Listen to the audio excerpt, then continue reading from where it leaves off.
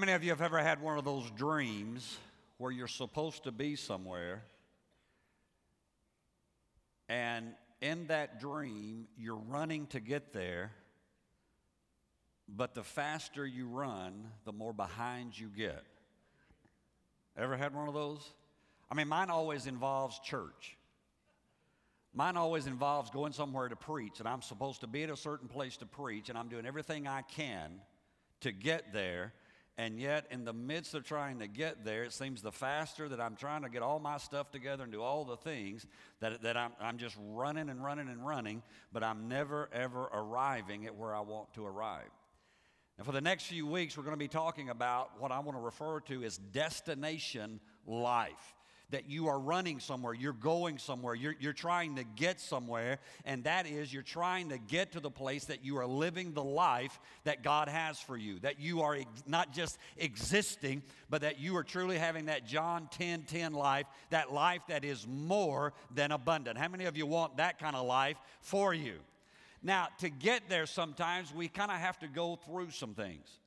And we kind of have to experience some issues in life at times that we really don't look forward to, but they're just kind of part of the nature of what has to happen as we're moving forward. And so for the next few weeks, we're going to be studying the life of Jonah. So if you want to take your Bibles today, go to the Old Testament book of Jonah. And in just a moment, I want to read to you a couple of verses of Scripture out of Jonah chapter 1. As you're doing that, let me greet the campuses this morning. We're glad that you are with us today. I am believing that 2011 is going to be your greatest year, that the power of God is going to minister to you, and that you truly are going to find your destiny in this year as we move forward with God.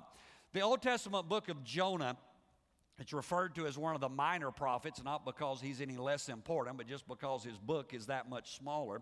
But what we find is, would you look there in the book of Jonah, the first chapter, beginning in verse number 1. I would tell you what page to go to, but we've got too many different Bibles. So go to page 632, you'll be close. It says, "Now the word of the Lord came to Jonah, the son of Amittai, saying, Arise and go to Nineveh, that great city, and cry out," or prophesy against it, "for their wickedness has come up before me." Now, Jonah is given an assignment. Here's what Jonah is told to do. Jonah, I want you to leave your nice, comfortable life. I want you to leave everything that you're familiar with. And what I want you to do is I want you to go to Nineveh, and I want you to prophesy that I'm getting ready to destroy them. Now, have you ever had God kind of show up in your life and tell you something you didn't want to do? Anybody besides me? It seems like almost daily with me. I find myself quite often, God says you need to do that. And sometimes it's not, some great big something. Sometimes it's just, that, love your neighbor thing. Especially after their dog's been in your yard, or in your garbage, or it's just like, I don't want to.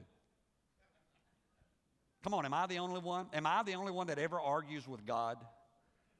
Are you guys in such perfect harmony with the Lord that you just never struggle? You're just always doing exactly what, there are those moments. And Jonah's having one of those moments because he understands. Listen, Nineveh is not a resort. Nineveh is not like going to the Bahamas and hanging out on the beach. Nineveh is a mean city. Nineveh, the Ninevites were the kind that if they captured you in battle, one of their favorite things to do with people that they captured in battle was to bring them to the central part of the city and literally to skin them alive. And everybody would come and watch this and have a big party. You'd all get drunk as you watch somebody being skinned. And God says, hey, I want you to go and tell them that I'm getting ready to destroy them because of their wickedness. Jonah says, I don't think so. And so what I want to talk to us today about is I want to talk to us today about man on the run. He is running from God. He says, I don't want to do what God wants me to do. There are moments in your life where God shows up, and again, through the Word of God or through the preaching of God or maybe through Him speaking to you some way, He shows up and He says, here's what I want you to do. And sometimes you're just excited to do it. I mean, it's just wonderful. It's, oh, yes, this will be the greatest thing ever. And then sometimes he shows up and says, hey, I want you to go to Nineveh. And you say, huh? What did you say, Lord? Could you speak that again? And then you start doing that fleecing thing, right? And here's normally the fleece. When God's told me to do something that I don't want to do, and then I do the whole fleecing thing, which, by the way, is not really faith. It's really doubt, for all of you who've been doing it. And so I say, okay, God, you said go to Nineveh. Now, here's what I want you to do, Lord, is that I want 5 elephants to walk by me in the next 6 seconds. And if they do, then I will know that that is your will for me to go to Nineveh. My luck, the circus comes to town. And then I kind of flip it. You kind of do the other thing, kind of, the whole deal there, if you remember the whole story. And then you say, now, Lord, if you don't want me to go, I'm going to stand out here on Oil Well Road, and if in the next 10 minutes a Ford pickup passes by, that means you don't want me to go. I mean, this is redneck country. Oh, come on. With gun in the back and antlers on the side. I mean, you can dress that one up whatever you want to, and you're going to get that one. And so Jonah is kind of there. Jonah's in this place of saying, God, I don't want to go. And he says, I think what I'll do is I'll just run the other direction. And most of you kind of know the story. Jonah, he says, I'm not going. In fact, the Bible says he went the very opposite direction. And he begins to run away from God, and he gets on this boat. And we'll go through the whole story over the next few weeks. And let me just tell you on the front end, I'm going to leave Jonah kind of hanging each week, all right? He's not going to really get to the place that he needs to until the last part of this series. I won't leave you hanging, but I'm going to leave Jonah hanging, all right? But today we want to look at that whole first chapter as we begin to see some things, because here's what happens. When you begin to run, look in verse 3. Let's just read that. Verse 3 says, but Jonah arose to flee to Tarshish, which is the opposite direction from. Now watch what it says. He arose to leave from the presence of the Lord. He went down to Joppa and found a ship going to Tarshish. And as he paid his fare, so he paid his fare and went down into it to go with them to Tarshish from the presence of the Lord. Now let me tell you something. When you begin to run away from God, the first thing that happens to you is that you leave the presence of God. Read it. Twice in that third verse, it says that he went away from the presence of God. People say, well, now, Pastor, the Bible says that God will not leave us. He'll never forsake us. He'll go with us till the end of the age. That is true. But it does not say you can't leave him. It does not say you can't be like the prodigal son. The prodigal son is still a son even though he's not at home. But you can leave the presence of God. And it's interesting there in the progression, when you read verse 3, it talks about that he arose. In other words, he got up. But from the time that he gets up, as he begins to leave, it says to flee, to get away from the presence of God. Everything from that point on is down. He goes down to Joppa, and he goes down into the boat. I want to tell you something. When you get away from the presence of the Almighty God, I promise you it is always a downhill. It is always going down. You are never, ever going to reach your potential when you get away from the presence of God. And so there's this whole thing. How many of you remember? It's this running away. How many of you remember a few years ago that there was a movie out called The Fugitive? Remember that? Harrison Ford, and the whole thing about it, he and his wife are out, and there everything is wonderful, and he drops his wife off, and he's this renowned surgeon, and he has to go to the hospital to perform surgery, and while he's there, his wife is attacked and killed, and if you remember the story, he comes home, picks his wife up, gets blood all over him, the cops come to him, long story short, he's convicted of the murder. Then the whole aspect of, the vehicle overturns, he escapes, and he begins to spend his life on the run. I want to tell you, that's where a lot of believers are today. A lot of us who we're Christians, we know Jesus, but we're running. We've left his presence. He said, go to Nineveh, and we said, doesn't sound good. Have you ever had God ask you to do something that you just said, That sounds too difficult. That sounds like the price is too high. I just really don't think that I want to pay that price that you're asking, Lord. And so, listen, here's the deal. God has given us the ability to flee from Him. You know what? You can't really love someone if you don't have the ability to hate them.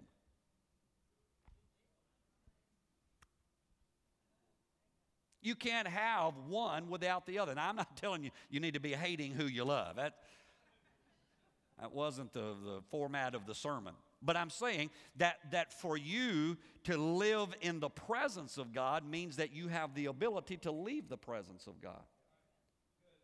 Have you ever read the scripture where it says, pray this way, pray thy kingdom come, thy will be done on earth as it is in heaven. Give us this day our daily bread. You know the whole quote-unquote Lord's Prayer. I began to think about that recently. I thought, you know what? All that I am doing is praying what God has already done. Now, don't miss that. Just hang on for a second because I want to show you something. Do you realize that tomorrow to God is just as familiar as yesterday to you? I'll slow down. Come on, go with me. Let's go on this journey together. We are always freaking out about what's in the future. But God is already in tomorrow. He already knows. And so when I pray, Lord, your kingdom come and your will be done on earth as it is in heaven, what I am doing is that I am bringing myself into alignment with where God already is. And I'm saying, Lord, I want exactly what you've already established today in my life because you already have done it before I ever got there. And so just like I know what happened yesterday in my life, you know what's going to happen today, and you know what's going to happen tomorrow. And so, Lord, I don't want to leave your presence. Even if you ask me to go to Nineveh, I want to go to Nineveh because I know you're already there. So whatever it is that God asks you to do, you just need to go ahead and do it. Because He's already provided. He's Jehovah Jireh, the Lord God, your provider. So when you begin to understand that, you can live not as a person who's always fleeing from the presence of God, but literally from the person who runs into God's presence. Look in verse 4, because we got to bring this together today. Verse 4 says, "But the Lord sent out a great wind on the sea, and there was a mighty tempest on the sea, so that the ship was about to be broken up." Now let me just tell you this, when you leave the presence of God, when you're a person on the run, the second thing that's going to happen to you, not only are you going to leave His presence, but you're going to lose your peace. The Bible says it this way. It says that the Lord sent out a great wind. Now, I want everybody to read that carefully. Would you look at your Bible carefully? It does not say the devil sent a great wind. Now, I know some of us are really in the faith, and I'm in the faith with you, but it does not say Satan showed up. Here's what I think happened. I think God spoke to Jonah and said, "Hey, Jonah, go to Nineveh." Jonah says, "Don't think so." Heads the other way. I think God looks at Gabriel and says, "Watch this."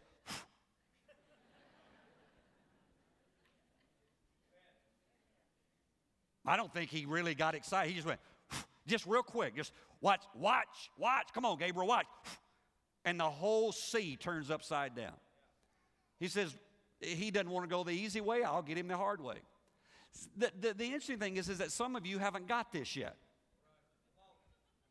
I mean, when God has your number, why don't you just go ahead and give up?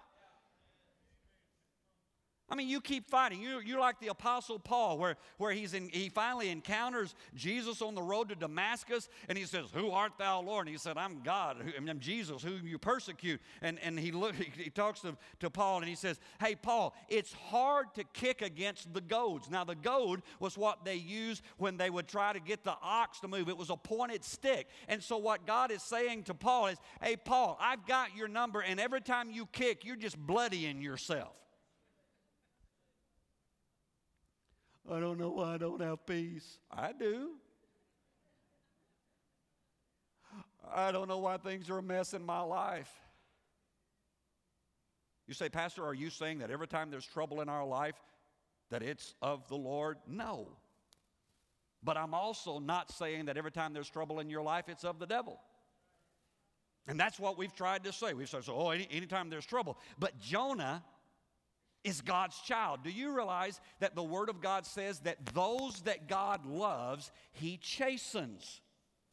That means He disciplines them. And the Scripture says that discipline at that moment doesn't feel very good. Any of you ever been disciplined? Wow. Any of you ever, got your privileges taken away when you were a teenager? Any of you teenagers ever had your iPhone taken? Your computer privileges wiped out? I mean, whatever it is. The Scripture says that God does that. And in Jonah's life, Jonah loses his peace because God shows up and says, hey, Jonah, you're my kid. And you can run, but you can't hide. I'm going to get you. You're going to lose your peace in the midst of this, and there's some other things going to be happening to you, but I want you to understand that I am God, and I am going to get you because you are destined to do something for me. Let me say this to you, and we'll move on. There are some of you here who you're wayward. You're kind of doing your own thing, but let me just tell you, if you've got a praying mama, give up. Just give up. No, I'm serious. I tried it, but I'd have a prayer. I would be out doing all kind of stuff, and it's none of your business, but I'd be doing stuff that I had no business doing at any level, and I would come home and I would hear my mama pray, and I'd go, oh, shoot. Because I knew that God heard mamas, because Jesus had one. And so He listens, and when mamas start praying, you can run, but you're going to get caught. And so I just finally came to the point, and later I just said, okay, I give up. Mama's praying, I give up. You might as well give up. And Jonah doesn't understand this whole dynamic that God's always going to get His man. He's always going to get that person who He's after. Look in verse 5. Verse 5 says, then the mariners were afraid, and every man cried out to his God, and threw the cargo that was in the ship into the sea to lighten the load, etc., etc. And then it goes in, and I'll skip through some of this. It says that they go down and they find Jonah, and he's asleep. Now, isn't it interesting that when you bring all the problem to everybody else, you can sleep? I mean, everybody else is up throwing stuff over the side, and Jonah's downstairs sleeping. And then it goes on to say, the captain said, arise and call on your God. Perhaps your God will consider us. And it says, and then they said to one another, come, let us cast lots, that we may know for whose cause this trouble has come upon us. So they cast lots, and the lot fell on Jonah. The third thing you need to understand is this, is that you, in your life, what you do impacts other people. Well, I can just do what I want to. It's just me. No. What you do impacts someone else. How many of you love reading about David in the Word of God? I mean, David, King David, that mighty man of God, young man, wonderful man of God. And I love reading about David until I get to Bathsheba. And when I get there, I go, ooh, this is so bad. And I want to jump ahead and get to the part where everything's restored. All right, and so you read the story, and David commits adultery, and then he commits murder, and then the prophet shows up and says, you're the one, and he says, the baby's going to die. David goes to the temple, he prays, and a few days later, the servants come in and says, hey, I got to tell you something, the baby has died. The Bible says David went home, anointed himself, changed his clothes, came back to the temple, and worshiped God. And I love that. I said, oh, yeah, he got it back. Everything's wonderful. But was it? You see, although David made it through, have you read the story of David's family? The Word of God says that because of David's sin, that the sword would never depart from his house. And so as you begin to read the rest of the story, what you find is that, yes, David made it back. David got it together. David and Bathsheba actually had Solomon, who's going to be the next king. But David's kids suffered. David has a son that rapes one of David's own daughters. That son is then killed by another son. And then that son has to flee into exile. And then there's another son who comes back and rebels against David and takes the kingdom away from him. And then when that whole thing happens, that son is killed. And now you just look at David's life and you say, David, was it worth the cost of a momentary pleasure? Was it worth what you gave for the penalty that came into your life? You say, well, Pastor, we live in the new covenant. The blood of Jesus Christ cleanses us from all sins, and it does. And I believe with that with all of my heart. But I also believe that whatever a man sows, that shall he also reap. Whatever I do, I will. Even though I am cleansed by the blood of Jesus Christ, my decisions have consequences. And those consequences are not just for me, not just what is happening in my life, but my decisions impact those who are around me. And Jonah's decisions impacted an entire ship of people who were going somewhere because Jonah made a bad decision. The Bible says when they cast lots, they said, Jonah, you're the man. And Jonah says, I know I am. I'm running from God. And they cried out and said, what have you done to us? Look at verse 11. They looked at him after this and they said, what shall we do to you that the sea may be calm for us? Because the Bible says, for the sea was growing very or more tempestuous. The fourth thing that you have to understand is that when you leave the presence of God, when you are running away from what God has told you to do, is that you will always encounter great destruction. Great destruction will always happen. The affair will produce a divorce. Pastor, yeah. The little bit of stealing will produce consequences of a lost job. Destruction will happen. In fact, let me say to some of you who are parents of younger children, the worst thing you can do is always bail your kids out and never let them suffer the consequences for their action. Because the quickest way for you to raise a juvenile delinquent is for you to never let them experience the consequences of their action. Don't write me nasty emails. It's just true. They need to experience the consequences of what's happened. In our lives as believers, we need to understand that there are going to be consequences for the actions that we take. We don't always like them. But I can't always look around and say, you know what? The reason I am experiencing this is because the devil has created it. Sometimes we experience consequences and destruction because of what we've done.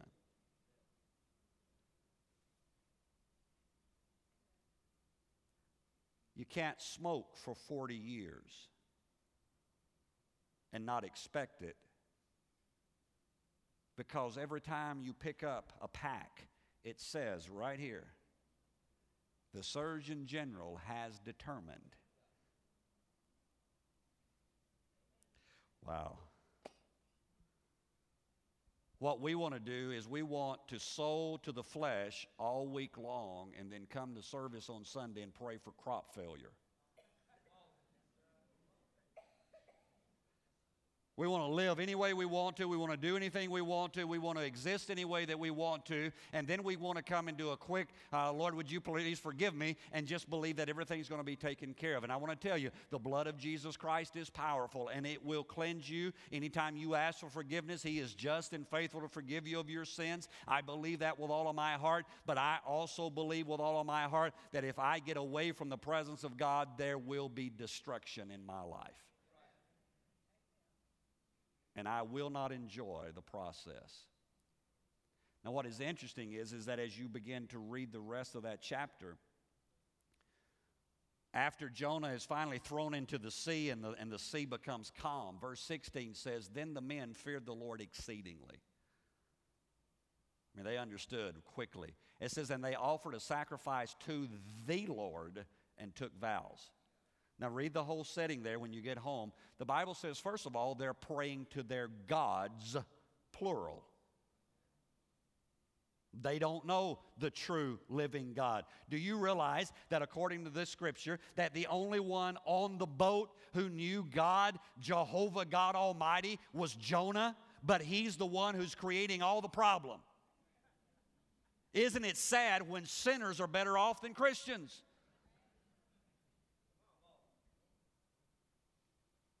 I mean, they're heathens. They serve all kind of gods.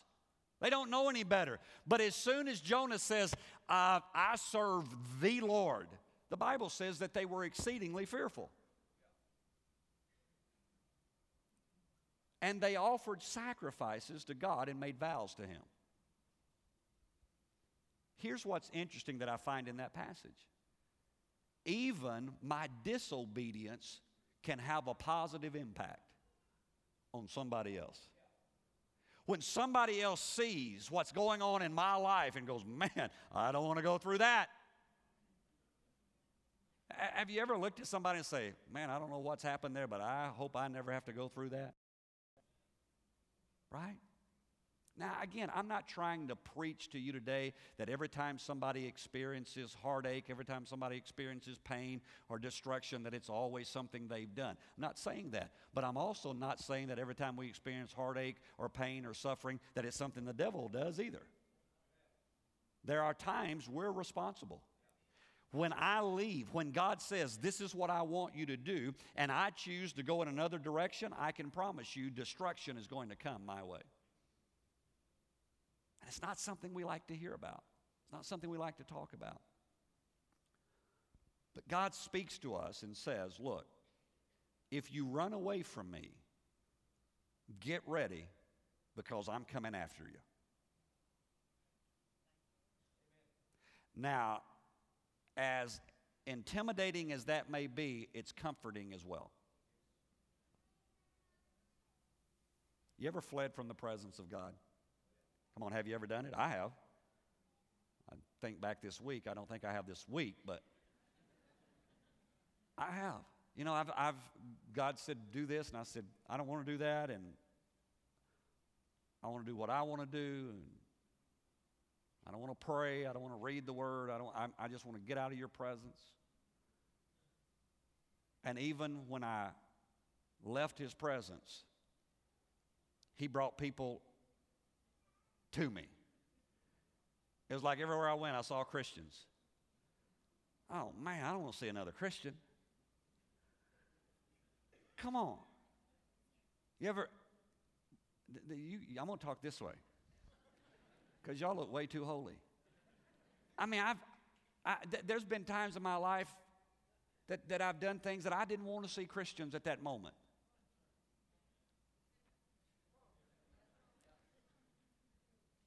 And I look up, and here comes a Christian. I'm going, oh, man. I don't want to talk to them. I don't want to be holy right now. I don't want to say, praise the Lord, brother. It's just not, right now, that Christianese is not what I want to ooze out of my vocabulary. And yet, God says, you're my child. You may run, but I'm going to pursue you. I'm coming after you. I wonder in our lives today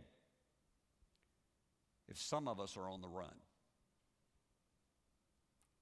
Is there a possibility that God said, go to Nineveh, and we said, Father, the price is too high. We think we'll go down to Joppa, and we'll go down into the boat, and before it's over, we'll go down into the sea, and before it's totally over, we'll have a whale of an experience.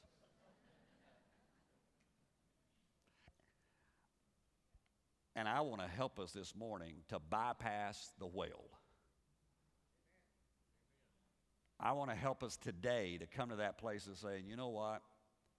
I may have been on the run, but today I want to come to that place where I say, God, I want to do your will no matter what. Whatever it is you ask me to do, I want to do your will.